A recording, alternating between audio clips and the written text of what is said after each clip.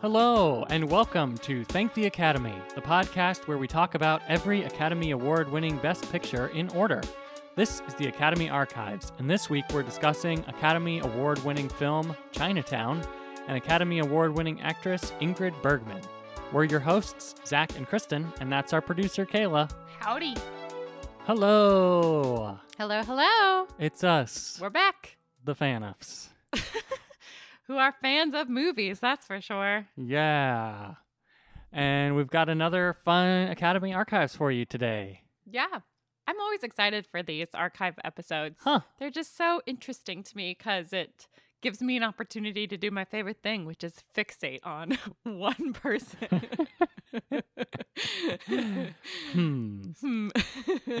Of course, that one person today is Ingrid Bergman. Yes, it is. I'm excited to talk about her because I didn't know much about her, but we have watched several of her movies and talked about her very briefly several times. Yeah, it's interesting. She has a little comeback going right now in the 70s. Yep. Which is fun. And of course, I will be talking about the movie Chinatown, which Mhm. a lot of people know about, but we did not. I mean, we knew about it. I mean, knew we about didn't- it. You know what the plot is? I know what the vibe of it is. All right. And the Well, idea of you'll it. see. Okay. But first, we have a Bosley review. Yeah, Bosley review. Bosley's had a great week. He's got a new sweater, so he's nice and cozy for Christmas. And that has got him thinking about all kinds of things he wants to say about some of his favorite dog movies. Uh-huh. So today, Bosley has a review for you about a Academy Award nominated movie, did not win, that we have not talked about. Okay. Because why would we talk about this movie? But it's made a huge cultural impact. I did briefly mention it in one of our archive episodes because one of the people I've talked about was in it. Okay. Do you know where I'm going with this? I don't believe I do. All right. Bosley has a review today for you for the film Lassie Come Home, Bosley. starring Pal, Wow. the border collie. Yeah. So Pal, of course, is the star of this film, but was not the original star. So to back it up a little bit, just so you have some context, this film was nominated for Best Cinematography in Color in 1944. It was the first film to use 3-strip Technicolor. You're right, exactly. So I guess we did talk about it. I mentioned it You as a mentioned news it. item, yes. All right. And the character of Lassie does have a star on the Hollywood Walk of Fame. Okay. So to give you a little bit about Pal. Yes. So Pal was born at Cherry Osborne's Glom Kennels in North Hollywood Wow. on June 4th, 1940. He is the son of Red Brucey of Glom and Bright Bobble of Glom. Okay. And his ancestry is traced to the 19th century and England's first great collie, Old Cocky. Oh my. So Wow. Yeah, so what a lineage. He has a very proud lineage. I see. Because of his large eyes and the white blaze on his forehead, he's considered the highest standard of the dog. So when he was a little puppy, Howard Peck, an animal trainer, brought him at 8 months to another animal trainer, Rudd Weathermax, because he was having an issue. And that issue was that he could not break him of his uncontrolled barking and his bad habit of chasing motorcycles. Oh my. So Rudd Weatherwax worked with him for quite a while, was able to break the barking, but never was able to break him of chasing motorcycles. He just had a thing for That's it. dangerous. I know. So there was a movie happening, and there was a nationwide hunt for a dog to play Lassie, in which MGM called in Rudd Weatherwax to help train the female collie that they had playing the role. Right. Unfortunately, there's a scene in the movie in which there's a huge flood and the dog has to go into the water and then come out exhausted. And the female collie that they had for this film was too scared to do it. She just refused. And he was like, listen, my dog Pal who was on site with him because it was his personal dog, was like, he's really good at stuff like this. I bet he could do it. And so they're like, all right, let's go for it. So they did this scene where Pal would jump into the water, swim the river, haul himself out, and then lie down without shaking the water out of his coat. Oh my. And then lie there motionless as if he was exhausted, almost dead. He did it. No Wow. problems. He just listened and just did it. So of course he got the role. They just released the other girl and then kept him as the main dog.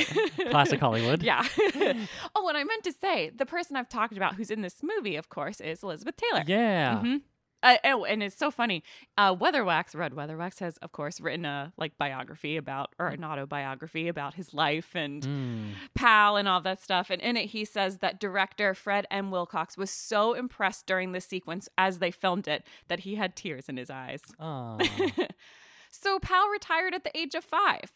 He was in several of the movies, and then almost all of the subsequent Lassie movies use his direct descendants. Mm-hmm. He earned a salary of $250 per week. Wow. While Elizabeth Taylor was only paid $100 a week. I mean, she was a small child. Yes.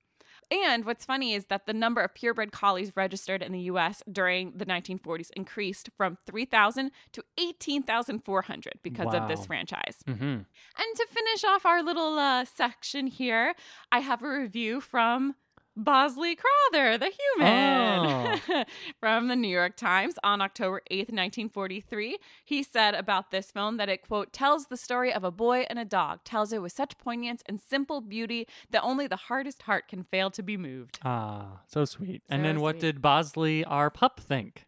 Bosley gives this the highest of tail wags. He thoroughly enjoyed the fearless performances and loved the dynamic performance that Pal was able to give of a dead dog after a huge adventure. Wow. 2 very tall tail wags. 2 tall tail wags, straight from Bosley. Wow. Good job, Boz. Yeah. High praise. And that's a Bosley review. So I guess I'll take over now. Great. After that riveting review from Bosley, and talk about Chinatown. All right. Of course, this comes from the year of 1974, the same year that the illustrious Godfather Part 2 was released, among other famous movies, and was nominated for 11 Academy Awards at the 47th Academy Awards, and it only won 1. Wild. So pretty interesting. First, I'll go ahead and give a recap. It, of course, always contains spoilers, so sorry to those who have not seen. You've had 40 years to watch it, so. Yes, it does have quite a few twists, so they're being spoiled now. A woman who introduces herself as Evelyn Mulray hires private investigator Jake Gittes to follow her husband Hollis because she suspects he's having an affair. Gittes follows Hollis around, learning that he is the chief engineer for the Los Angeles Department of Water and Power. He photographs him with a young woman and releases the photos to the paper. Hollis's real wife, Evelyn, shows up at Jake's office to confront him, threatening to sue. Confused, Jake goes to the reservoir to look for clues and learns that Hollis is dead. Evelyn then hires Jake to help her find the truth. Jake learns that Hollis is a former business partner of Noah Cross, Evelyn's father. Cross offers to double what Evelyn is paying him if he'll look for the first woman that claimed to be Evelyn. Gittes keeps being forced off the water department, being threatened and attacked. He learns that someone has bought up much of the land in the valley, hoping to reroute water to L.A. He believes that Hollis learned of this plot and was murdered because of it. He finds the first woman, Ida Sessions, but she's been killed as well. After following Evelyn one day, Gittes runs into the woman Hollis was photographed with, Evelyn's daughter, Catherine, through her own father when he raped her and forced her to give birth. Gittes tries to help Evelyn and her daughter escape, Cross and his goons quickly catching up with them. When they all meet up in Chinatown with the police in tow, Evelyn is shot and killed, leaving Cross to take Catherine. One of Jake's associates tells him to just forget about what he's been through. It isn't worth the trouble. It's just Chinatown, Jake. So, this film had a budget of $6 million, and it grossed about $30 million. So, not hugely financially successful, but it is very, very popular film even today. It's considered one of the best films of all time still. It's in a lot of the best of lists for multiple reasons. And of course, a very highly praised star vehicle for Jack Nicholson. Yes. That's what I mostly know about this movie. Yeah. So Robert Evans is a producer. I may have mentioned him once or twice before, but in the 70s, he's a studio executive and head of Paramount and a major producer. He's one of the people who helped put Paramount back on the map in the 70s. So we've sort of been, towing around the Paramount story, and they are involved, of course, in The Godfather and The Godfather Part 2 and Francis Ford Coppola. So we've mentioned Paramount a few times. They were recently acquired by Gulf and Western. So more about Paramount today because they also produced Chinatown. Robert Evans joined the film industry when he was discovered by Norma Shearer next to the pool at the Beverly Hills Hotel. Oh. She wanted to cast him in the film Man of a Thousand Faces, playing her late husband, Irving G. Thalberg. Oh, my goodness. Who she thought that he bore a slight resemblance to. Interesting. So, and they're both producers, right? Or he wasn't a producer He wasn't yet. Okay. So she just saw him and was like, you sort of look like my husband, and like, we're about to make this film about him, so would you want to play him? That's funny. She's got a sense for a good producer. Yeah. So this is in the 50s. He ended up acting in a few other films, did some voiceover work, but was like very critical of his own performances. He didn't think he was a very good actor. So he pivoted into producing, and he was a great producer. There ended up being a major write-up done on him in the New York Times, and also about the first film he produced, The Detective, in 1968, that caught the attention of Charles Bloodhorn, who was then the head of Gulf and Western, which, of course, just recently purchased Paramount in 1966.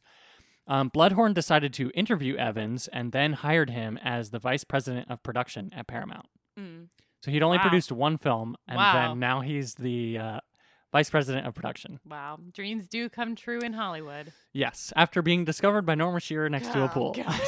I'm going to start hanging out at the pool more. In his first few years there, he helped to oversee the major production overhaul, taking Paramount from the 9th highest earning studio in 1966 to the top 2 by 1973. So some of the films that led to this were Barefoot in the Park, The Odd Couple, Rosemary's Baby, The Italian Job, True Grit, Love Story, Harold and Maude, and then, of course, The Godfather. All over the place. Yeah, but 3 or 4 of those were the top grossing movies of the year that they were released also. Wow, that's crazy. So pretty crazy for Paramount and for Evans, and lucky for Gulf and Western. Quite. By 1972, Evans was unimpressed by his current salary, considering the newfound success for Paramount, and decided to work out a deal that he would remain executive vice president of worldwide production at Paramount with a raise, but also he would be allowed to work as a producer himself on 5 films. Okay. And one of those 5 was Chinatown. Nice. So one of the screenwriters that was currently working closely with Paramount and specifically with Francis Ford Coppola was Robert Towne. He was working mostly as a script doctor at the time and had done a lot of work on the screenplay for Bonnie and Clyde, which is sort of what helped get him more recognition. And then Coppola even thanked him in his Oscar speech for Best Screenplay for The Godfather. Nice. Saying that he had contributed in some ways to the screenplay that really helped. Cool. He was approached by Robert Evans to write the script for The Great Gatsby, which also came out in 1974, for a sum of $175,000. Wow. He turned down this offer, saying he didn't feel that he could live up to Fitzgerald's own writing. So that's how I would feel too. Yeah. So he did not want to do it.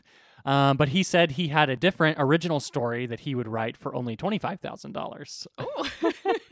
All right. I mean, I would have asked for more if I knew I could have gotten $175 for that. But so he pitched Chinatown to Evans instead. Then, of course, Evans gave Gatsby to Francis Ford Coppola to write. There you go. Which he wrote very successfully. Towne had recently read Carey McWilliams' book called Southern California Country, An Island on the Land, which was about the history of L.A., the famed L.A. water wars, and the transformation of like the desert farming communities into a sprawling metropolis. Towne later wrote that this book, Southern California Country, quote, really changed my life. It taught me to look at the place where I was born and convinced me to write about it. So he wrote the story as an exploration of the city, but also for his friend, Jack Nicholson, hoping he would be able to play the lead. So he totally based the character of Gittes on like Jack Nicholson's personality. Nice.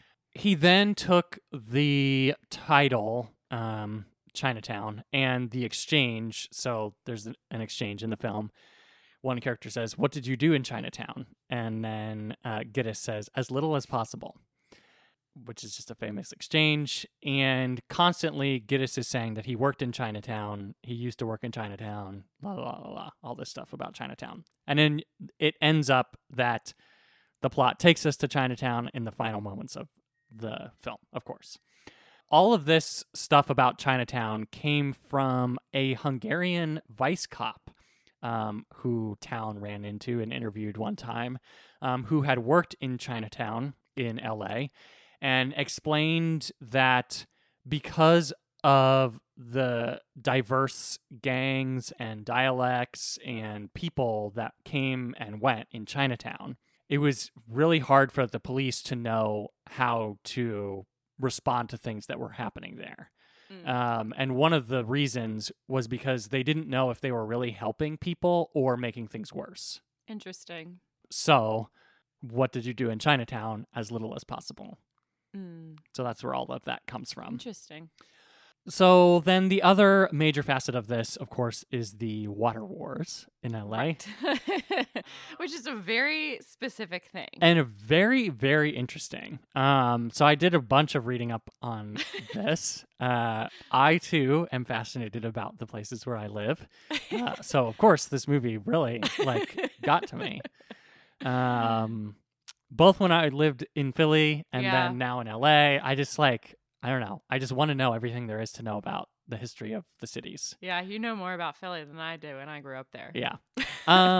So the engineers, both of them in the film, so there's Hollis Mulray and then Claude Mulvihill, who takes over for Mulray after Mulray's death. They're both based on the famed William Mulholland, of course. Interestingly, both of their last names start with M-U-L, like Mulholland, Mulray, Mulvihill, Mulholland.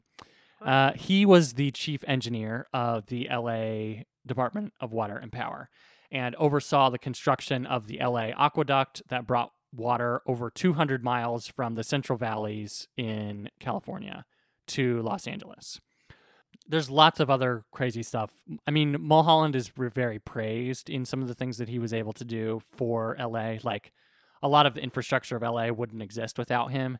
But then there's a lot of other things that kind of went wrong, and like shady business dealings, buying up the land from farmers, and sort of tricking people, and draining rivers that were in like central California so that LA could have water because it was in a desert. All kinds of just craziness. And this is all part of the plot of the film then. Sounds very American. Yeah. So the film, of course, is set during the mid-30s in LA when some of this is meant to be happening. And then Mulholland ended up sort of losing his career after a dam broke and washed into the Santa Clara Valley and killed over 400 people. And this dam breaking is referenced in the plot of the film as well. So Hollis, the character, is I had that accident before the dam broke and I don't want to repeat my mistakes. And, he's uncovering his own plot of things happening. So anyways, read about the water wars in LA because that is very fun. Very interesting, socio-political history for a city with intrigue and plots and killing and all kinds of stuff. That got all adapted and worked into this story. Yeah, sounds like it'd make a good movie. Yeah, it's very, very interesting. So then we have Roman Polanski hearing about the film through his friend, Jack Nicholson, because he was currently looking for a script that they could both work on together. Of course, at the time, he's no longer living in LA because he left 4 years prior because of the murder of his wife, Sharon Tate, and their unborn child by the Manson family. He also has not really stepped in the hot water of what is to come. The rest of his haunts the rest of his career. So we can talk about that at a later time. Of course, now he's known as a very problematic director and person. So Robert Evans thought that he would be perfect because he liked the more accurate take on American cities that foreign directors had. Yeah. So we talked about this when we talked about Midnight Cowboy. Right. He felt that Polanski would be able to more accurately capture the feelings of LA than other people who were from America or from LA in general. Robert Towne, the writer, and Polanski butted heads over the ending, with the original ending being a lot more hopeful and happy, with Cross getting his due and Geddes, Evelyn, and Catherine escaping in the end. But Polanski felt that it should end very tragically, and he won out, which is why Evelyn dies, and Catherine is taken by Cross, and Geddes is unable to stop it. And I'm guessing that also stems from his own, personal trauma. Right. He has had a major personal tragedy in which he could not save people or anything. Yeah, makes a lot more sense. So, I'm sure he did not see LA in the best light. And I'm sure he still does not. Anyways. Another, butting heads was the cinematographer. Evans had not approved Polanski's hire of cinematographer William Fraker, who had worked with Polanski on Rosemary's Baby. So Evans decided to replace the cinematographer at the last minute. Stanley Cortez was hired and shot for the first week or two, but it was determined that he was too slow, and some of the rushes were way too dark. He didn't understand the lighting that they wanted. So instead, John A. Alonzo was hired, and then he shot the rest of the film. And one interesting story technique that they used, especially with the cinematography, is that the film is all told from a singular point of view.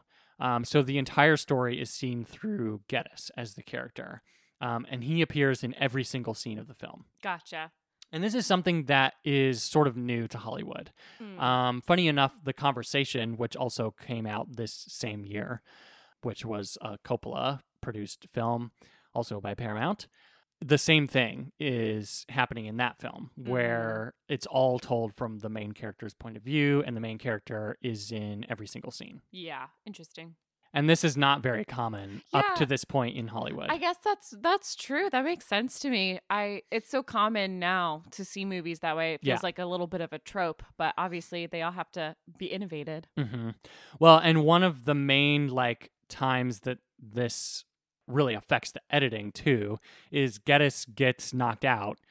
So the film fades to black only once in the film, and that's when it happens. Yeah. And then when he wakes up again, he's in the next jump of time to wherever. So just an interesting thing that is very common nowadays in film, but this is sort of when it's getting its popularity. Another very important element of the film is their score, which was composed and arranged by Jerry Goldsmith. It was composed and recorded in only 10 days, which is pretty crazy, after another last-minute change by Evans, who just really, really wants to be in control of everything.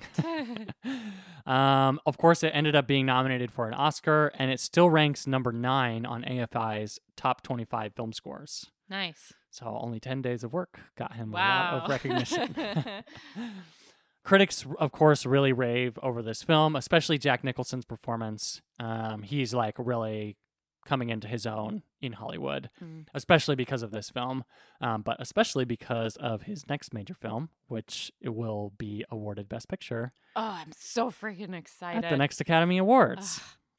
Partly, I would say, because he is growing in popularity. Sure, yeah. Well, and he's proving himself and getting the recognition and whatever. One other thing that I just want to mention about this is when Polanski is becoming more and more problematic in the public eye. Of course, it will come even more problematic once things come out about his rape of a minor. But Faye Dunaway had a lot of problems with him as well. So I just want to read a quote about her experience working with him on the film. She was amazing in the film as well. And she is not as tied to the film in throughout historical, looking back as Jack Nicholson is. Sure. Of course, she's not in as much of the film as he is, but partly because she just tried to distance herself from it. A little bit about her experience. Quote, The friction between us began from the start. During the makeup test, Lee Harmon, who was my makeup man, had finished, and Roman came by to check on it. He wasn't happy. He wanted me paler than I already was, though my skin is extremely pale to begin with. And instead of explaining what he wanted, he just started striding around saying, no, no, no, no, I want it like this, as he grabbed the powder and began covering my face with it. The effect was awful, but his methods were worse. I came away from that encounter thinking he was a bully. Now I think what he did to me throughout the film bordered on sexual harassment. So her experience was not very good on this film, and she did not like working with him. And of course, many other women throughout history have said how horrible he is to women as well. So just want to throw in that as well. I don't think that this film is successful because of him. Okay. I think it is successful because it's a very good script by Robert Towne and very good performance by Jack Nicholson. Mm-hmm. So I think a lot of the success of the film is due to them as opposed to Polanski. Yeah. It's hard as we are in a time now in film history where there's just a lot more information that we have access to about people's personal lives and behaviors. Mm-hmm. And we're about to encounter, if we haven't already, many people whose, abuses come out while they're in the height of their career. And I think that it's challenging to talk about some of those people. I'm like nervous as we're going to get to like Annie Hall and stuff soon. I'm like, so I think that all that has to be taken with a grain of salt. And the people who did work hard on this film deserve the praise and recognition for it. And the people that abuse their power, I don't know, should rescind that. And then last but not least, I'll just mention the awards that it was nominated for and won. Of course, it was nominated for Best Picture. It was nominated for Best Director for Roman Polanski, Best Actor for Jack Nicholson, Best Actress for Faye Dunaway, Best Original Screenplay for Robert Towne, which is the only award that it won. Okay. Best Art Direction, Best Cinematography, Best Costume Design, Best Film Editing, Best Original Dramatic Score, and Best Sound.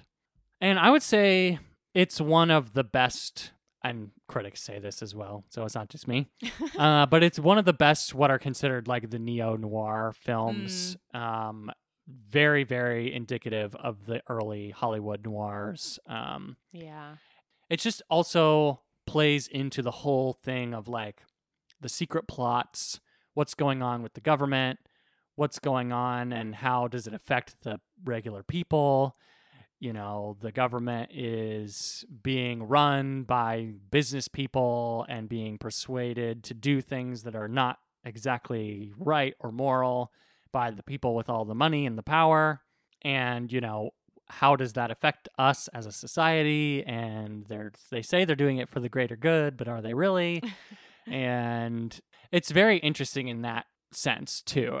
We talked about that a little bit in the previous episode about The Godfather Part 2 and how there's not any films yet really about the Vietnam War or what's going on with Richard Nixon and Watergate and, how other things are coming soon, like the AIDS crisis because of, lack of involvement or too much involvement by the government. There's the war on drugs that the Republican Party is about to throw against people because of racism. So there's a lot coming, and a lot of these films are exploring them thematically, not explicitly. Yeah. Which is a big shift from, World War II.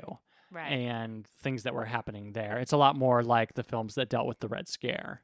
Yeah. So it'll be interesting as we keep moving forward through the 70s and the 80s, just to see like this growing disillusionment of American society from Hollywood and how they deal with it. So that's what I have to say about Chinatown. It's definitely a movie you should go see. I mean, people know that. It's considered one of the best American movies ever made. And I would say it still really holds up. There's a lot of really interesting intrigue. It's a really fun private investigator story. Very fun, like sort of based on historical things in Los Angeles. Do you think if it was another year, it could have won Best Picture? Oh, yeah, for sure. Yeah, just Godfather Part 2 Yeah. has a little heavyweight power there. I definitely think it would have beaten The Sting. Sure. Yeah. But it would have been close. It would be interesting to know what they would have done with it next to The Sting. You know, I think it compares to One Flew Over the Cuckoo's Nest, which is the next winner. Mm-hmm. So, I don't know. It'd be interesting to see how it matched up to other ones. Yeah. I think if it came before The Godfather, I don't know if it would have beat The French Connection. It's very similar to that as well. Yeah. So, yeah.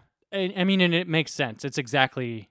It's in the same vein as all these movies. Yeah, for sure. So it makes sense that it was made and was very successful. Mm-hmm. And as we've said 1,000 times, winning an Oscar is not indicative of true across the board amazingness. No, but I think it won the one. It won the one that I would give it. That's good. Which was for writing, because it was a very original story. Cool. Yeah. Yeah. So why don't we shift gears a little and hear about Ingrid Bergman? Yeah. So I'm talking about her today. She is a little bit of a blast from the past here. I know I should have talked about her earlier, and I kind of missed my opportunity to. But she's having a big comeback. Exactly. The reason I want to talk about her, she won Best Supporting Actress the year we were talking about for Murder on the Orient Express. Huzzah. It's her final win, and so I figure if I'm going to talk about her, now is my opportunity. Yeah. She does get one more nomination after this, but, now is the time. So just to give you a little overview, she is a Triple Crown acting award winner. So she has an Emmy, a Tony, and an Oscar, all for acting performances. She's won 3 Oscars, been nominated for 5 total. Yeah, so let's get into her life a little bit. Also, I will say, I didn't really know much about her. Yeah, she's very interesting. She's a very mysterious person in a lot of ways, because she's a very simple person and yet has a very complicated life. So, and she was never as bombastic as a lot of the other women around her who were very popular, like Bette Davis or Joan Crawford. Yeah, for sure. So she was born on August 29th, 1915 in Stockholm. Her father was Swedish, her mother was German, and she was raised in Sweden but summered in Germany. So she spoke both languages as a child. She was raised as an only child. She did technically have 2 older siblings, but both of them died in infancy before she was born. Her mother passed away when she was 2, and then her father passed away when she was 14 of cancer, which then she was passed off to an aunt who died 6 months later of heart disease, and then she was passed off to other aunts and family members. So she had a very tumultuous upbringing. Yeah. But she did have a decent relationship with her father. He was very supportive of her artistic endeavors. He hoped she would be someone. He sent her to a good private school. He took tons of photographs of her. And he's credited as being a person who helped her develop her own love for documenting things. She kept a very prolific diary throughout her life. So she has very detailed writings about her own personal life and her inner monologue. And she also did a lot of just video and photography of her own life, just for fun. So there's there's a couple documentaries, including her own just personal archive work that her family has released. So that's kind of cool and very just pretty and artistic. And I love that for her. Yeah. So. She received a sponsorship to the Royal Dramatic Theatre School, which is where Greta Garbo went as well, just a few years earlier. And had also earned the same scholarship. After several months of being there, she was given a part in a new play called Et Brot, which I'm going to pronounce a bunch of stuff wrong today because it's Swedish, so bear with me. But this translates to A Crime by Siegfried Siewertz. I'm hoping that's how you say that. And it was not the way things were done. It was considered against the procedure of the school because the girls who were at this school were supposed to complete 3 years of study before taking on these kinds of acting roles. But she did it anyways. During her first summer break from the school, she was hired by a Swedish film studio, which caused her to end up leaving the Royal Dramatic Theatre after just 1 year to work full-time in films. Wow. So there you go. Her first speaking role was a small part in the movie Munkborg Reven in 1934. And soon after this, because she was very good in it, she was offered a studio contract and placed under director Gustav Molander, who became her primary mentor through her early years. She worked on a lot of different films throughout the 30s, all Swedish films in her native language that were like kind of growing in popularity until finally she worked on the film Intermezzo, directed by Molander. He said about this, quote, "I created Intermezzo for her, but I was not responsible for its success. Ingrid herself made it successful. It did so well. It launched her to stardom. It also caused all of her other films to kind of take off as well. She was voted Sweden's most admired movie star. She started to receive top billing on the rest of her films after this. And she was given a like long-term studio contract. So she was kind of able to start negotiating for herself in a lot of ways, just to kind of like guarantee that she was getting what she wanted to do. So, you know, she did several films during this time. At a couple years into the contract, she did the screwball comedy Only One Night. And she did this because there was a film coming up that she really wanted to work on called, and I'm not going to be able to pronounce this, Enkinva's Ansikta. It translates to A Woman's Face. And she really wanted to do this role because it was going to be against her casting. So prior to this, she played a lot of kind of sweet roles, very feminine, kind of just like classic woman roles. And she has a very classic look, so that's part of that. But this particular character was very bitter. She was not someone that the audience was going to feel sympathetic towards, and her face was hideously burned. Like that was part of the character's description, which required that she was going to have to wear heavy makeup, including glue, to like have a burned face. And they even, because of course she got to do this film, they put a brace into her cheek so that it would distort the shape of one side of her face. Right. Which was very like new technology at the time as well. So that was like pretty cool and innovative, but also just like very exciting for her. In her diary, she called the film, quote, "my own picture, my very own. I have fought for it." Because she just loved this. She loved the artistic endeavor. She loved going against the grain of what she had been doing before. And lucky for her, the critics loved it as well.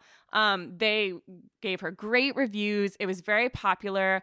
The film was awarded a special recommendation at the 1938 Venice Film Festival for its overall artistic contribution. And it ended up being remade in 1941, just a couple years later, by MGM with the same title, but starring Joan Crawford as this character. Oh, interesting. Yeah. And I say that because at the time she was still only in Sweden and Germany. So right after this, she signed a 3-year picture contract with UFA, which was a major German film company. And she did this in 1938. Note. 1938 in Germany. So she made one picture, but she really didn't have any idea what was going on. She moved to Germany to do this. She didn't really comprehend the social situation or the political situation. And she said about this later, quote, "I saw very quickly that if you were anybody at all in films, you had to be a member of the Nazi Party." And so as soon as this first film was released, she was pregnant with her first daughter, and she left Germany altogether and didn't complete the rest of her contract, didn't make any more films there. And by the September of that year, she had moved back to Sweden. So when she moved back, she gave birth to her daughter, Pia, and she never worked in Germany again. Her first acting role in the United States was the film Intermezzo, a love story, which was produced by David O. Selznick. So he, of course, saw the original film, loved it, wanted to remake it, and thought she could do it. He thought that she was a very essential part of the story. And so he brought her to the United States and tested her out essentially with this film. Gotcha. She was not able to speak English quite yet. She wasn't sure that she was going to be accepted by an American audience for several reasons. One, because American audiences were not very receptive to international stars at this time. Yes, and we discussed that at length during this time period on our podcast. Very, very hesitant, especially because she was part German. Yeah. She was very tall. She looked very German and Swedish. She had very thick, dark eyebrows that were not in vogue. And people were unsure about her being accepted, including David O. Selznick. He tried to change her. He tried to have stylists come in, redo things for her, and she just simply refused. She didn't want to be made into someone that she would not recognize. I should also mention she was married at this time to Peter Aaron Lindstrom, who was a doctor and a very, very simple man. Very, very practical. He didn't care for any of this stuff.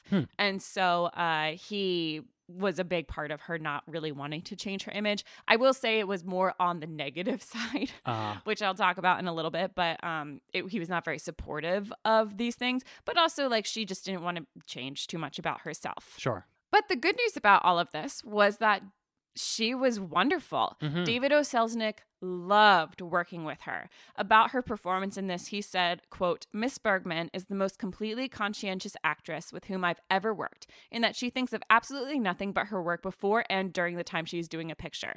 She practically never leaves the studio and even suggested that her dressing room be equipped so that she could live here during the picture. She never for a minute suggests quitting at the 6 o'clock or anything of the kind." And then he goes on to talk about how because they were filming Gone with the Wind at the exact same time, they didn't have the dressing rooms available for her to have a big dressing room like Vivien Leigh did. But she didn't care. She was so excited because she'd never even had a suite to begin with. Anyways, so he just loved working with her. Mm-hmm. Lucky for both of them, Intermezzo was a great success. And both the public and the people who worked with her just loved it. Apparently, the crew behind the scenes would do anything for her. They were very quick to respond to her. They wanted to, jump in and help her in any way that they can. Bosley Crowther wrote about her in the New York Times saying, quote, "Picture the sweetheart of a Viking, freshly scrubbed with ivory soap, eating peaches and cream from a Dresden china bowl on the first warm day of spring atop a sea-scarred cliff, and you have a fair impression of Ingrid Bergman." Oh my gosh. Bosley. Slightly ridiculous, but very lovely and very visual. Mm-hmm. So because of this, she moved to New York part-time. She wanted to try her first Broadway play. So she moved to New York to do that. The play was titled Lilium. It was like a moderate success. It was kind of just fine, nothing to write home about. And shortly after she moved there, her husband decided to move to New York as well, but he moved outside in Rochester, where he continued to study medicine and surgery at the University of Rochester. And Ingrid Bergman then would travel kind of back and forth between New York City and Rochester to be with her family. And her visits would kind of vary, which is part of why they had some marital problems. Sometimes she would just be there for a couple days. Sometimes she'd be there for a couple months. It was all just kind of up in the air. In an article in Life, they said about him that, quote, "The doctor regards himself as the undisputed head of the family, an idea that Ingrid accepts cheerfully." And he was a little bit of a domineering personality. He did not like the glamour of Hollywood. He considered her very vain, and he really didn't see her the way that the rest of the world was starting to see her, as this like very beautiful, glamorous movie star. Anyways, moving on to her career here.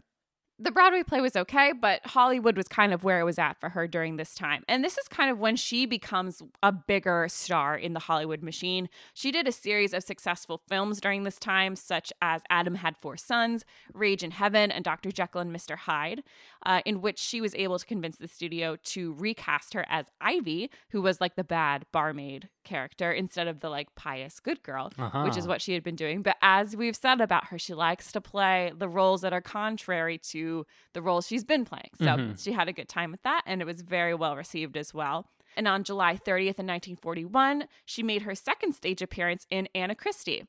And she played a sex worker based on the play by Eugene O'Neill, which also did very well for her. So this all leads up to 1942, in which a film comes out that shook the world. Casablanca. Yeah. So this, of course, is known as her best role. I don't need to go into this because there's a whole episode dedicated to this movie. Yeah. So feel free to listen to that if you want to learn about the making of that movie and the reception of that movie and the socio-political implications of that movie, blah, blah, blah, blah, blah. This was not her favorite performance. She said, quote, "I made so many films which were more important, but the only one people ever want to talk about is that one with Bogart." She just thought it was kind of boring for her, which admittedly it kind of is. It's not a very dynamic role for her. Of course, she's beautiful in it. She's sensual and sweet and all the things that make a good movie star. So, it went really well for her. Sadly, as we did talk about during that episode, she did not even get an Oscar nomination. But what's funny is that same year that Casablanca was nominated, she got a nomination, just not for that film. She was nominated for the film For Whom the Bell Tolls. Yeah. Which is her next film, of course. And it did very well. She was nominated for her role in it. It was a great adaptation. Yeah, whatever. She followed that up with the film Gaslight. Yeah. In which she did win the Academy Award for Best Actress. Huzzah. So congrats to her. She finally got the big award. And this launches a great series of movies for her. Starting with Casablanca, after that you have For Whom the Bell Tolls, Gaslight, The Bells of St. Mary, Spellbound, and Notorious, the latter two being Hitchcock films. Mm-hmm. And I talked about The Bells of St. Mary also in our last Christmas episode. Yes, our last holiday episode. Yeah. Which she was nominated for, of course, for Best Actress as well. Mm-hmm. I also wanted to just mention, because she is a student of the craft, that during this time, her acting teacher was Michael Chekhov. Oh, so that's where she's kind of getting her technique from. He's a Russian-style teacher, for those of you who don't know. Great, very famous. Most acting students read his book at some point. And during this time, in 1946, she appears in Joan of Lorraine at the Alvin Theater in New York City. This is what she wins her Tony for. Huzzah! Yeah, so this was a very, very popular, well-received show. Tickets were fully booked for a 12-week run.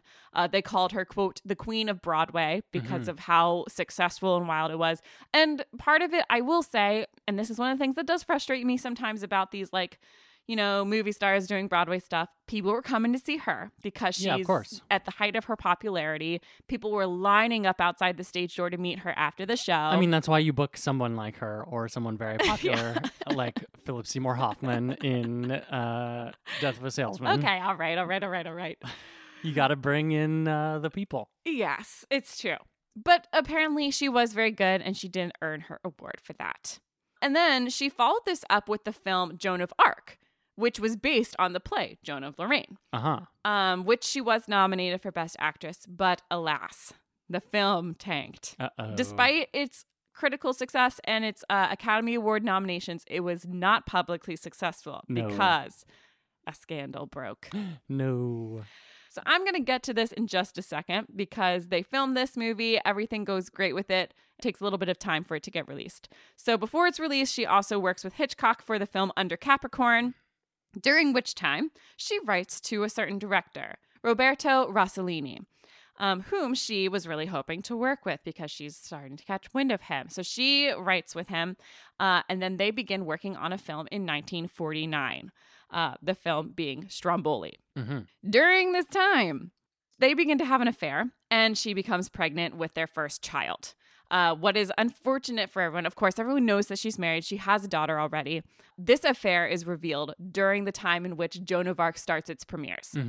And there's a huge issue because you have her playing literally Joan of Arc, like the holiest saint, the epitome of purity. Well, not as holy as Mary. Okay. Okay. Anyways, well, she's up there. And unfortunately, she has this affair, which results in a pregnancy out of wedlock, all this stuff. And for some reason, which I just don't understand, it just like has the most publicity. It's absolutely scandalous to an astronomical level.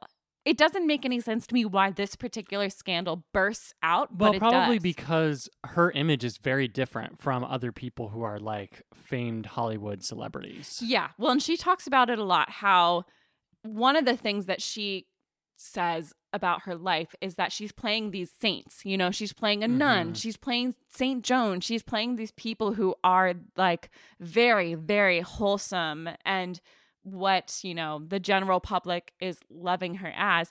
And then they're painting her as a sinner and a whore and all these things because she has a regular human being life. And also she makes some mistakes. She had a lot of like affairs throughout her life, which I'll talk about in a little bit. But let's talk about this specific scandal. So it broke. And unfortunately, it like caused a lot of turmoil in the United States and in Sweden. In the United States, it started to bring about a new wave of xenophobia, of this fear of outsiders. So Roberto Rossellini, of course, is an Italian director, and then she is a Swedish actress. This affair was such a huge scandal in the United States that it caused Senator Edwin C. Johnson to bring up denouncing her at the United States Senate. So on March 14th in 1950, he insisted that she had, quote, perpetrated an assault upon the institution of marriage, and he went so far as to call her, quote, a powerful influence for evil. Oh, my. And as I was saying about how they started to talk more and more about outsiders and international people being a part of the problem in America, he said about this, quote, "Under the law, no alien guilty of turpitude can set foot on American soil again." He also said that she had, quote, "deliberately exiled herself from the country that was so good to her," because she also chose to leave the country at this time because of how intense things got for her. She was very close friends with some people in the Hollywood industry like Cary Grant, Helen Hayes, also Ernest Hemingway and John Steinbeck. They all supported her. They all said that this was insane, that the public scandal was ridiculous, and were on her side, kind of trying to help her, especially Cary Grant, talk her through the situation because they had gotten close from working together before. Unfortunately, it also got a lot of attention in Sweden. She was treated very, very badly by the Swedish press. Some Swedish journalists went as far as to claim that she had destroyed the international reputation of Sweden. Oh, my. They also wanted to denounce her, all these kinds of things. But what was interesting is that this scandal caused a rift in Sweden as well between the Swedish government and the conservatives and the feminist movement that was just starting to happen. A lot of feminists got on her side and were like, she is a free woman. We can't just take her down because of her sexual exploits. They're different from her artistic endeavors. There's no need for us to denounce her as an actress because of her sex life. So that kind of started to influence what feminists were doing in Sweden, which is kind of interesting to me as well. She said about the scandal, because who better to talk about this than Ingrid Bergman herself, quote, "People saw me in Joan of Arc and declared me a saint. I'm not. I'm just a woman, another human being." So tough times for her. This also really, really squashed her career during this time. Right. No one wanted to work with her except for Roberto Rossellini. She couldn't work in America, or she left. So all of that to get back on track. The movie Stromboli was released. That same month, she gave birth to her son, Renato Roberto Ronaldo Giusto Giuseppe Rossellini. Okay. That is his name. A week after he was born, according to Mexican law, she divorced her husband, Peter Aaron Lindstrom. And then on May 24th in 1950, she married Roberto Rossellini by proxy. So she did all this very quickly. The movie's released. It does really well, actually, but unfortunately, critically, it's decently well received. Unfortunately, because of all of the crazy negative publicity about it, the general public wants nothing to do with it, so it doesn't do very well publicly. Bosley Crowther about this said, quote, "After all the unprecedented interest that the picture Stromboli has aroused, it being, of course, the fateful drama in which Ingrid Bergman and Roberto Rossellini have made, it comes as a startling anticlimax to discover that this wildly heralded film is incredibly feeble, inarticulate, uninspiring, and painfully banal." He also said that her character is, quote, "never drawn with clear and revealing definition, due partly to the vagueness of the script and partly to the dullness and monotony in which Rossellini has directed her," quote. And I would argue that some of this comes out of a distaste for the scandal and for what was happening. Of course, the film has been reconsidered in recent years as a very well-made film. It's also a very important part of a new wave of film that's happening internationally, which I'll talk about in just a second.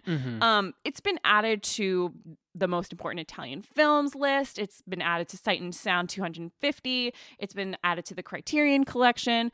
It's an important movie in film history, and, it's kind of had a little bit of a revisitation in recent years. But of course, when the scandal happens, nobody wants anything to do with it. This kind of tanks her career, as I said. To follow this up, in 1953, Roberto Rossellini directs her in the play Joan of Arc at the Stake. They start this in Naples, Italy. They take it to Barcelona, London, Paris, and Stockholm. Does not do super well. No one's really interested in this. It's kind of perceived as an attempt to claim it, and people don't want to see that. They don't want to see Joan of Arc, by her anymore. Yeah. But this time period in which she and Roberto Rossellini begin to make several films together is considered the start of the French New Wave. It's the start of a new style of films in which Rossellini implements this sort of neo-realist style where he uses non-professional actors. It doesn't go over super well everywhere. It's kind of like this weird subset of the culture that's happening. But it's an important part of film history that's worth mentioning. A lot of critics were confused about why Ingrid Bergman was doing this, why she was doing films in which she was treated non-professionally.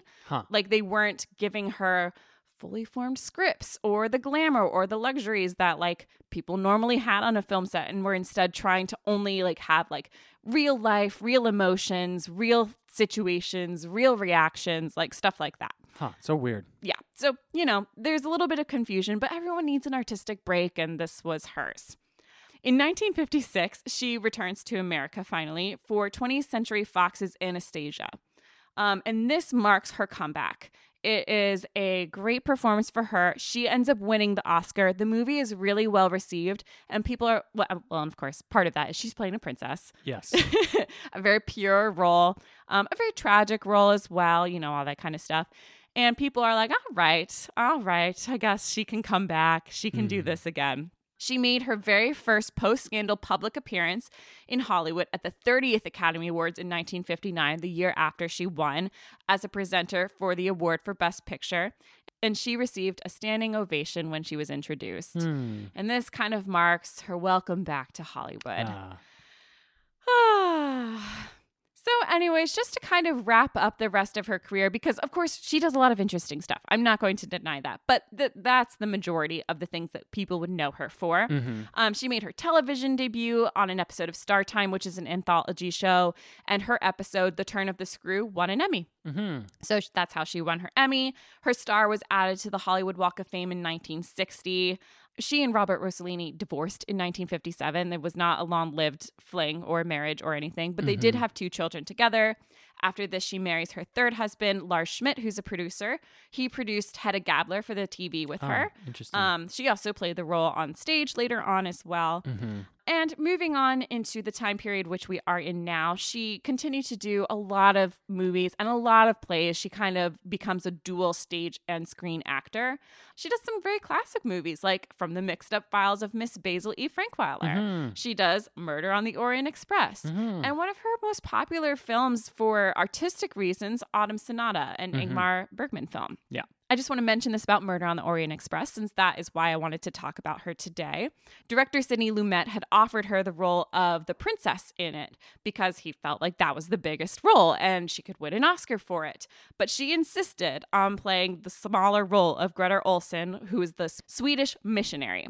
He said about this, quote, "She had chosen a very small part and I couldn't persuade her to change her mind. Since her part was so small, I decided to film her one big scene where she talks for almost 5 minutes straight, all in one long take. A lot of actresses would have hesitated over that. She loved the idea and made the most of it. She ran the full gamut of emotions. I've never seen anything like it." And of course, she ended up winning. And I wanted to mention, too, that when she won the Oscar for this role, in her speech, she says that Valentina Cortez should have won instead of her, that she deserved it for her role in Day to Night. And the 2 of them spent the rest of the night together socializing. So all their pictures are together because she was very supportive of her. That's funny. Yeah. One thing I wanted to mention is a little bit of her sinner, saint persona. One of the things that she's well known for now in retrospect that was not very publicly known during the time of her life were her many affairs. Some people that she had affairs with were Spencer Tracy, Gary Cooper, who said, quote, "No one loved me more than Ingrid Bergman, but the day after filming concluded, I couldn't even get her on the phone."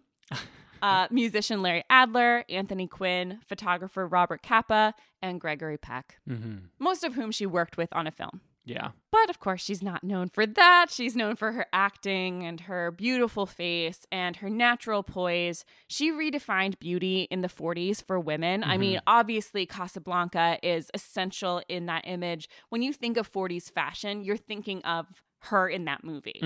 She redefined what it was to be a natural woman. A lot of the women during her time who were the biggest stars wore full face of makeup, had a lot of glam done to make them very beautiful, and she kept a very natural style, which was very essential. And the same thing was true in her acting. It was a very natural, grounded, simple, evocative style of performance, which is why she became famous and why she has 3 Oscars to her name. Well, I learned a lot. Yeah. Did you know anything about her? Only a little bit. Yeah, me too. The brief things that we have talked about in, earlier episodes long ago. Yeah. But with that, we come to our final segment, the Thanking of the Academy, in which we like to thank the Academy for things relating to this film, the people that we talk about. I will go first, and I will thank the Academy for being inspired by your own location. Something Zach feels on the daily. Yeah, I just think it's really cool to know about where you live. I mean, you should if you live there. Like, I don't know. I just feel a personal pride about that. So it's fun to see this. You know, he was inspired by this book that he read, The Southern California Country, which I am interested in reading now. Of course, it was written in the 40s, so I don't know. Probably very different. Yeah. But it's obviously closer to the history that it's being, portraying. But I just think that's really interesting to, learn about where he's from and want to write about it and turn some of that, like, historical intrigue into a very interesting plot. Yeah, for sure. So good for him. I would like to thank the Academy for going against the grain and playing roles that aren't your normal roles. It's always fun when someone does that and can do a good job at it. Some people can't, and that's okay too. Like, some people have something they do well, and that's what they should continue to do. Well, it's a really interesting way to, like, exploit yourself. Of course. Yeah, right. And I feel like a lot of the time when people do that, they get away with a little bit more than they would if they normally played those characters, because people are so surprised that it gives you a little edge. It gives you a little bit of mysteriousness to the character, because they're like, how can she be this, So. Which is funny, because I remember thinking when I watched The Bells of St. Mary, like, in context, that to me felt like a weird role for her to play. Yeah. Whereas at that point in time, that was what she was known for. So it's interesting. Yeah. And I think obviously she did a good job of picking and choosing roles and getting to play ones that were on and off type for her. Yeah, well, and there's also a very clear theme in her life of the public seeing her one way and her being a fully formed woman and having to fight to play fully formed women in movies. Because nothing about her is abnormal. I mean, she is a Hollywood woman. If she was a man doing all these exact same things, no one would think twice about it. But also it is a different time too, in that, like, people don't know much about Hollywood stars' lives during this time in general. Yeah. So when those things come to light, it's very shocking, especially if all you know of the person is the parts they play. Of course, for sure. My final thanks goes to being in the right place at the right time to become a star. Like Robert Evans, just lounging at the pool one day when Norma Shearer walks by and thinks that he looks a little bit like her husband, Irving Thalberg. I wonder if that's a compliment or not. Yeah, I don't know. And it's in the 50s, so it's like long after he's died, too. Yeah, interesting. Yeah. Just a weird thing. And then being in the right place at the right time, of course, he got that write-up in the New York Times about him that got him popular. I mean, these stories are as old as time in Hollywood in particular. Yeah. It just feels like they're made up, and it's so weird when they're not. Well, and there are a lot of them, but for how many people have worked in Hollywood, they are so few and far between. Yes. Yeah. So, anyways, thanks for that. And I would like to thank the Academy for playing the same person over and over and over. Ingrid Bergman really had a fascination with Joan of Arc, and played her like 4 times. There are some actors who, like, cannot let characters go. Yeah, it's interesting to me. I mean, Joan of Arc is a very great character. Yeah, I mean, not just for, like, the religious purposes, but, like, just in terms of, like, her story is super interesting. Everyone is intrigued by it, so I understand that. Yeah, and also there's, like, this weird dichotomy of, like, the most pious and, like, pure woman. And it's interesting that she's played her in several different periods of her life. Yeah. So, anyways, just interesting to me. Yeah, very. And with that, we leave you. Thanks for joining us again. Yeah, and just a note on our programming over the next little while here. Our next episode will be holiday themed. Huzzah! It'll be coming out right before the holiday week, so we figure may as well just do that. December 22nd, and then that will be our last episode until sometime later in January. Yeah, we'll see you in 2023 after that. Woo. Bear with us. Have a great break then. But we will be back next week, so don't have a great break yet. Yeah, have a great break for a week and then listen to our holiday episode. Thank you for tuning in to Thank the Academy. You can follow us on social media at Thank the Academy Podcast on Instagram and at Thank Academy Pod on Twitter.